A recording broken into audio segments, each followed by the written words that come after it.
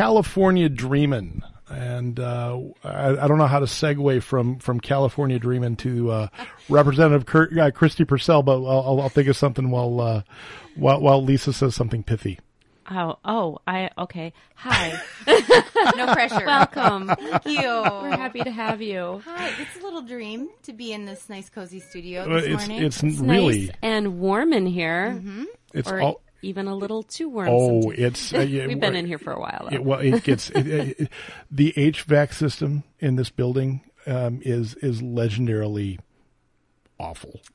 So it feels very cozy in this cold morning. I'm glad you think so.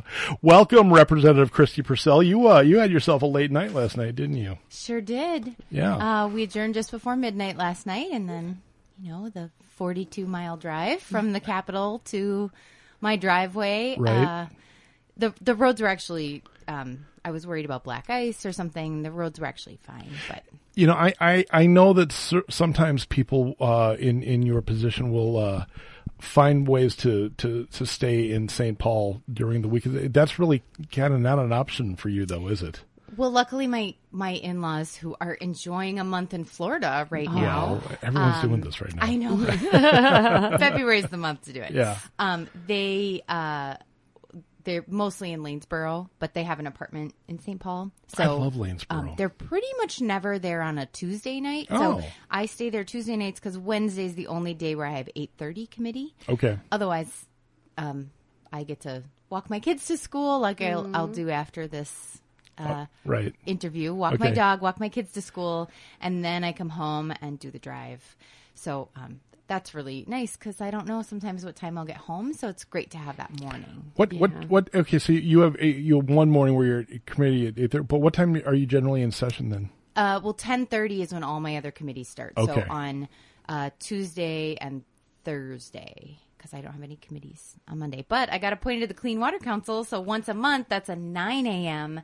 on a Monday morning. I heard about this. Yes. I was getting random texts from people in my life from the clean water world from my previous life. Just like 3-word text, like Clean Water Council, ! So there was some sort of something that went out into the universe. So I haven't been to a meeting in that capacity yet, but in 2 Mondays will be now you are an ex officio member of that council, is that right? So it's non-voting, right? But it is an appointed position. So the Speaker of the House appoints 2 representatives, right. So one from each side of the aisle, and then similarly from the Senate. Although I'm not sure those appointments have been made from the Senate chamber. Oh, interesting. Okay, all right. We're kind of 2 different universes. You really seem to be. It's silly. We're in the same building a bunch of the time. I have no idea what they're doing. I have to check the news to see what they're up to. Wow. So, yeah. I have contact with the press office in the House of Representatives, and have asked my contacts up there if they have who is your counterpart in the Senate. They don't even know that. Like, the 2 sides of the building do not talk to each other very often. Structure is so different. So there's not like there's not. I think they have a decentralized media versus we have a more centralized, and then I'm sure something else. It could be vice versa. This is not a conversation for the radio, but have you had a chance to meet a guy named Mike Cook up in the he runs the press office for the House of Representatives? People, and I've been terrible at remembering names. I'm better when I see their faces again, and then I go, "Ooh, remind me," and then they say, Mike Cook from media, and then I go, "Oh, yeah." Okay. Mike Cook's an old buddy of mine. Actually, we used to work together at with the Minnesota Twins. And I reconnected with him when I got this job and started getting emails from him in the House of Representatives. Like, nice. Hey, yeah. Okay, I'll see if I can keep that in my brain. He's a very good guy, a very smart man. So he's a fun guy to talk to. I like being surrounded by. All right. So now, okay, people. Your 4 committees. If I got this right, you're the vice chair of the Ag Committee. Got it. You are on the Environmental Finance and Policy. I just say the Environment Committee. Okay, Environment Committee. Are you on the Education, Finance, and Policy Committee? Correct. So you had a pretty interesting hearing this week, didn't you? Yesterday, and to round it out, elections. Elections, that's the other one. Thank you. So yesterday we heard the cannabis bill in Education Finance, and I thought that was the least interesting of the two bills that we heard. Oh, really? So the cannabis bill is quite wide-ranging, so we just looked at three provisions that sort of have to do with this purview. So one of them, I'm not going to remember all three. One of them was about a health education curriculum and sort of getting that updated if cannabis were to become a legal drug versus an illegal drug. There was something about prevention, and so it's like very, very, very narrow. So it's this huge bill. I've seen it now once in ag and then once in you did see it in finance. ag too. Yep. Okay. Yep. And that's a little more where my ears are pricking up, like, are my farmer friends going to be able to have access to growing this, potentially cash crop, and how will that work? So I've been in conversations with the bill author, Representative Zach Stevenson from Coon Rapids. And the clip that I heard on this very station not that long ago, the question that Representative Nathan West asked happened in Ed Finance. So it's now been through, I think, I can't remember 9 committees, and it has to go through 14 in the House. Okay. Similarly, going through pretty much all the committees on the Senate side. So I'm not sure I will. I guess this was the third one because we did hear it in Environment also. So I don't imagine it will go through the Elections Committee, so I think I'm done with that bill.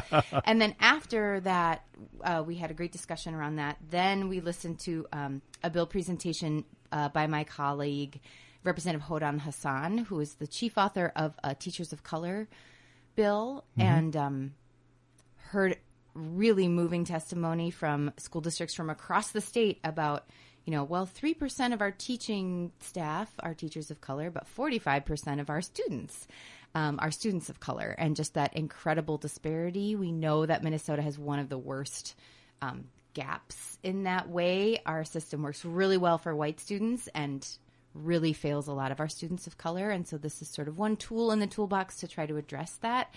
And then there's a grant program that the Department of Education has, and all of these school districts who were very passionate and worthy talked about how they applied, and they got, like 98% or 95% on the scoring criteria and didn't get the funding. And there's just an incredible need. We know that our achievement gap in Minnesota is wide. Yes. So that was just really inspiring and moving to hear from school districts from across the state who are like, we need this. Right. But last night, then, you were up until you were there. What was the bill you guys were working on last night? Then it was last night was the earned sick and safe time. Right. So we got a little bit of a preview too for some of the things we'll be hearing about the paid family medical leave. Okay. All right. Is that? I've been out of the loop for. I know. Good for you. Get out of the state. Go on vacation. But I feel like I've completely lost. I had it all down. What was going on at least in the House. Okay. That's why I'm here. Yeah.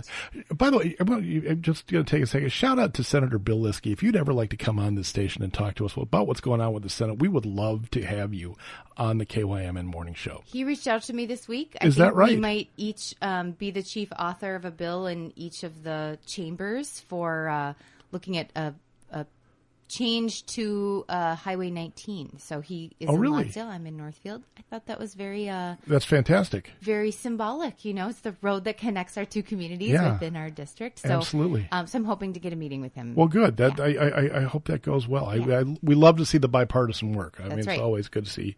And I know you're really into the whole working across the aisle thing. So I spent... a while last night on the floor trying to get co-authors for education finance bill and an ag bill. So that's sort of the best time to do it when we're in floor session, because then we're mostly sitting at our desks, and then I get to corner people and say, hey, I think you might want to be on this bill. Can you tell us a little bit about the bills you personally are working on? What you got going on? So this week I did have my first 2 bill presentations, so I had to go up to the testifiers table. I guess I'm not sure what it's called. I know that's not what it's called. Yeah. But, I like that, though. yeah. Just name it whatever you want. Yeah, we'll just call it, That's what it is. That other desk. So the very first bill I presented is very near and dear to my heart. So it was in the Ag Committee. It was the first, the second bill that I dropped. And it, very bipartisan, and it's to reallocate some funds for this grant program that the Department of Ag had for a very long time. And money was taken out about 20 years ago to provide financial grants to ag co-ops to get started. So I had 3 different testifiers talking about how this helped when they were trying to start a co-op. And I just think that is such a great tool. $50,000 right now, the way the legislation is written, is the max, which isn't a ton. When I was at Clean River Partners, we were helping the Perennial Promise Growers Cooperative, which is the first perennial ag co-op, we think, in the world that was started. But these are farmers who are growing Kernza to try to have more control on the price and the quantity and marketing. So to see that process start up very recently, it's kind of an incredible amount of money and just coordination between all these different entities, all these families and their farms. So we had one of our Perennial Promise co-op members testify, Ann Schwagel. She was great.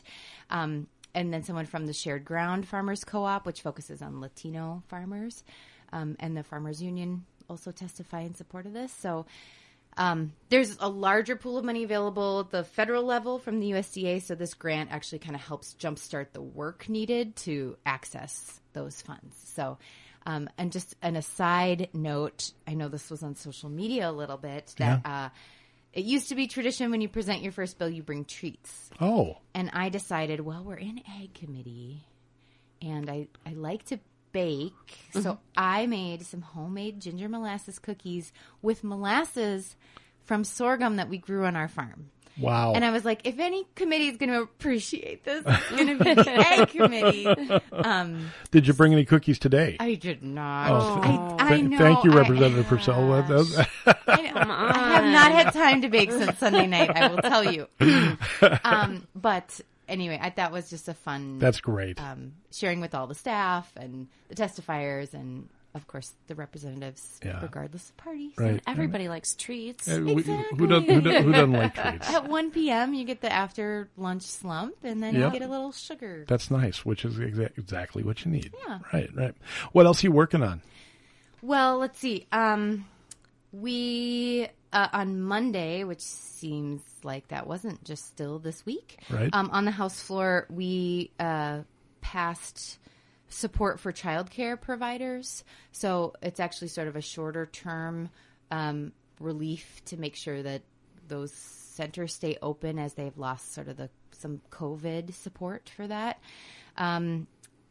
We also passed off the House floor, sort of didn't get as much attention, but two smaller bills that enhance labor trafficking laws.